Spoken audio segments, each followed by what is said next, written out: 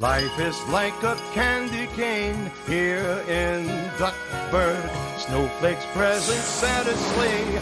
It's a duckler. Greetings, everyone. Hey, how you doing? It's Matt Sella. Today, we are doing a spoiler talk review for DuckTales Season 3, Episode 18, dubbed How Santa Stole Christmas.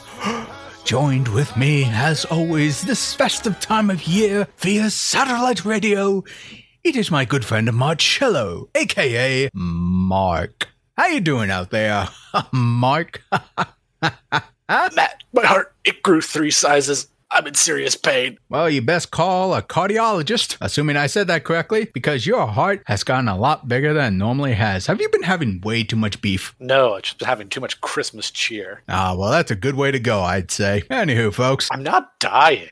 Oh.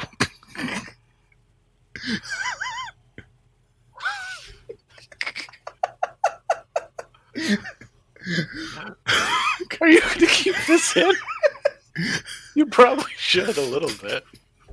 You're right, Mark. That's way too dark. I'm sorry. Do you forgive me? I do. In the spirit of Christmas, I forgive you. And let us begin by talking about this festive episode of DuckTales. I believe the second Christmas special we've had with this reboot. Yes? Yes, it was, Matt. And we finally have it. We finally have the reveal of Santa Claus. How wondrous and magical. And he's voiced by Hugh Bonneville. Which you and I, we were both really looking forward to. And I say preemptively, we were not disappointed. No, we were not. Spoilers. We were not spoiled. We were not disappointed by Hugh Bonneville. I mean, when would one ever? Anywho, folks, before we begin, may I remind you that if you want to help support this channel, I mean, if you enjoy watching reviews just like this on a frequent basis, I recommend you check out some of our other reviews that we've done. We've done various things, talking about movies like Cartoon Saloon's Song of the Sea. I did that with Ivan, as well as other reviews that I've done, such as BNA, Brand New Animal, and a whole bunch of other things. And don't forget to subscribe. You know, all that stuff out of the way. I say, Mark, let us begin with this episode, How Santa Claus Stole Christmas. What's it all about, Mark? Well, Matt, I'm glad you asked. It's Christmas time once again. We kind of covered that already. Hi, how are you? And Scrooge is preparing his traps for Santa Claus, as one does this time of year. You know, Scrooge is very much a subscriber of the Futurama Christmas.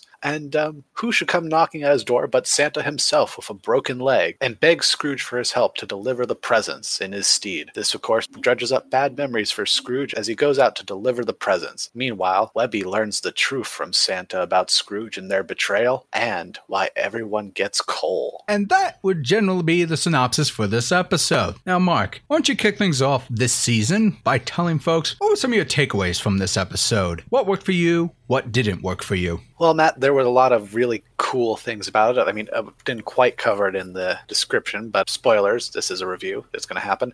This is also an origin story for sort of the modern Christmas and Santa Claus, and how Scrooge was Santa's business partner, and they go and pursue the Feliz Navi Diamond. And I love everything about that sentence. I need to say that right now, and again, Feliz Navi Diamond, which is what allows him to pause time more or less and all that. Yes, I approve. But other than that, there was just a lot of other funny stuff. The reindeer just licking things. What else? There's one Beagle boy on the nice list. I think it was Bouncer. Violet and Lena live together. That's good. It's nice to know Lena isn't living like in the streets anymore, because that was like kind of a concern for me. But yeah, no, then just other fun wordplay stuff like Eleanor Roostervelt and stuff. Just a lot of fun. I mean, it's title's obviously trying to be a play on How the Grinch Stole Christmas, but I don't know.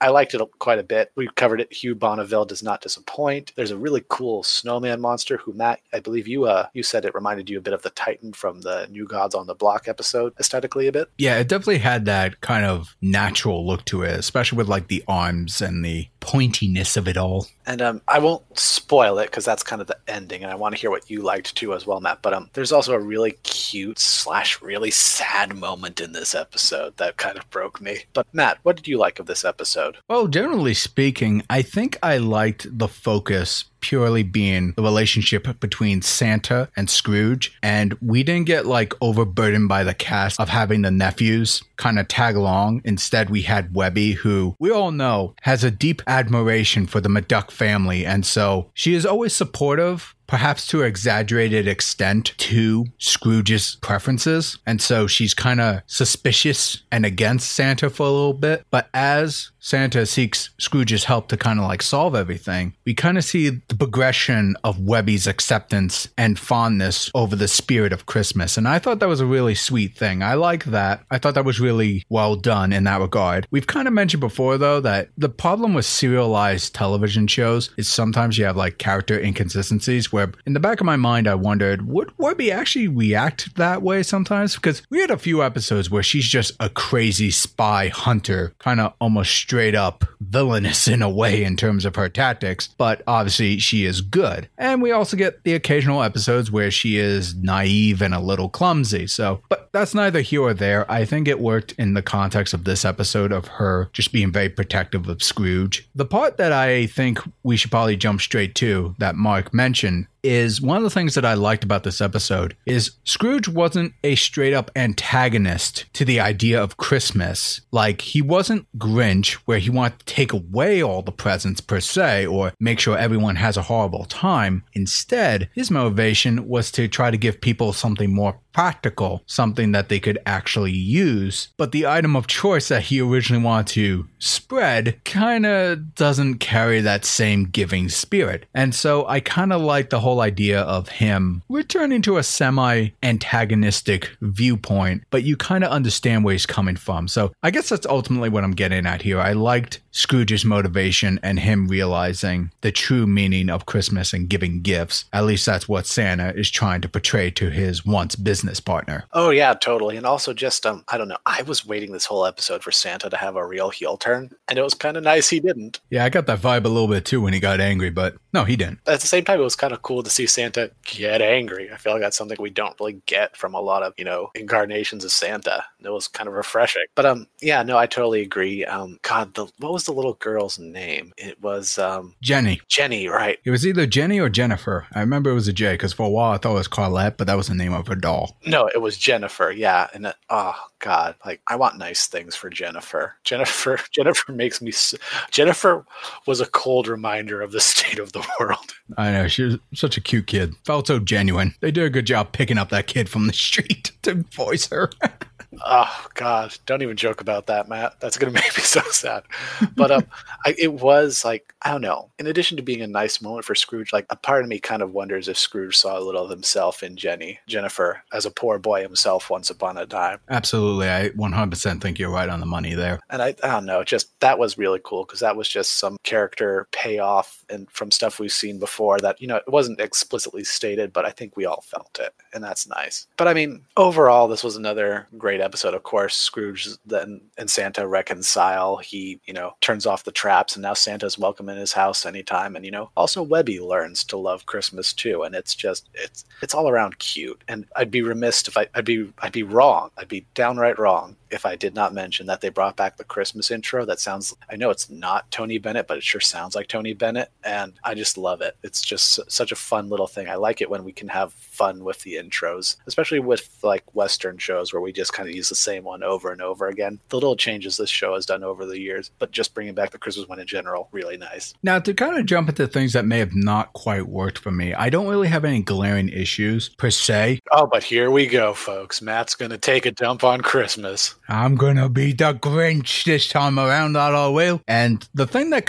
it didn't really bother me, but I kind of wish it was pushed more, is whenever we got a flashback of Scrooge and Santa in their early business days, the flashbacks were accompanied by a kind of a faded white vignette, which that works for me as a concept, but it almost felt more like a distraction to me, whereas the actual filtering or the compositing of the animation itself was relatively the same to present day. I kind of felt like we could have added like maybe a somewhat sepia tone filter to it, or just something to kind of give it that vintage look to really sell the idea that this took place in the past. And you don't necessarily need to make it like monochromatic or anything like that. You could probably like, I think you could add something to it to give it that Christmas Wonderland fantasy vibe to it, just to kind of like help sell the motif of it all. But that's a nitpick, I will admit that much. And I'm also still facing buffering issues watching the episode. I actually showed Mark the other night what I was dealing with, and he was like, Matt, what are you doing? So that might just be me on my end. Maybe they did do something and I couldn't tell over the pixelation of everything. Would it have been too jarring? I agree about the sepia tone, but would it have been too jarring if the flashbacks were done in like a Ranglin Bass stop motion style? Oh man, that would be truly daring, but probably really expensive for the studio. Oh, they'd never approve it. But like, could you imagine? Because they did do like last year, they did do these stop motion vignettes for Disney XD with the characters, like in between episodes, like, you know, for like the you're watching Disney Channel or you're watching Disney XD, like little bumpers. So, like, it's not like they're against it, but I don't know. That could have been funny. But, like, devoting 15 minutes to it, that'd be too much. I know, but I could dream. Get Leica to do it. They need the money.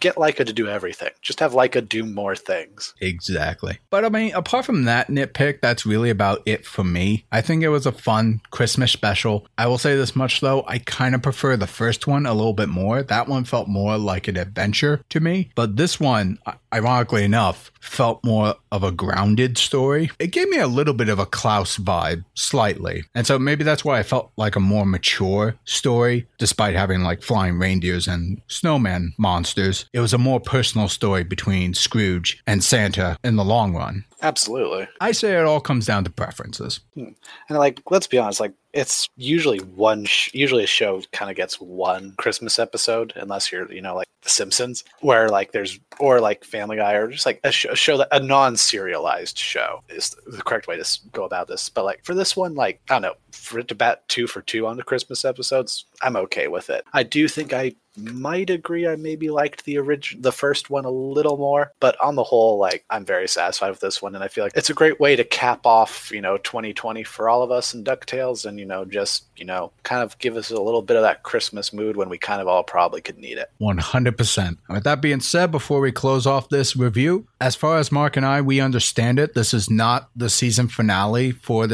season 3 of DuckTales. As far as we can tell, this is a hiatus they're going to be on for a little bit. So, whenever the next few episodes come out, I'm assuming in the next, I'd probably say like 5 to 7 months, we might get word of a continuation of season 3. We'll jump right onto that when we can. We'll continue to give you our opinions and thoughts on the DuckTales series, as well as other series. Oh, actually, before we go too, I don't know if the Animaniacs review has gone up before this one, or vice versa, but I mentioned in that review that Snipple Animation did some of the animation for the Animaniacs revival. We'll explain that in our review. And I said that Snipple has done animation for DuckTales for a lot of the times, because I recognized that during the credits. And I noticed when I watched this episode of DuckTales, it didn't say Snipple, it said Toon City Studios or something of that like. So either they changed studios or Snipple broke off and made a division devoted to DuckTales. I have no idea. But yeah, no, I just wanted to get that cleared out of the way. I realize different studios right now at this point. Anywho, folks, you heard our opinion, but now we want to hear yours. Let us know in the comment section below, what did you think of this episode of DuckTales Season 3, Episode 18, dubbed How Santa Stole Christmas? Did you like it? Did you not like it? Share your thoughts.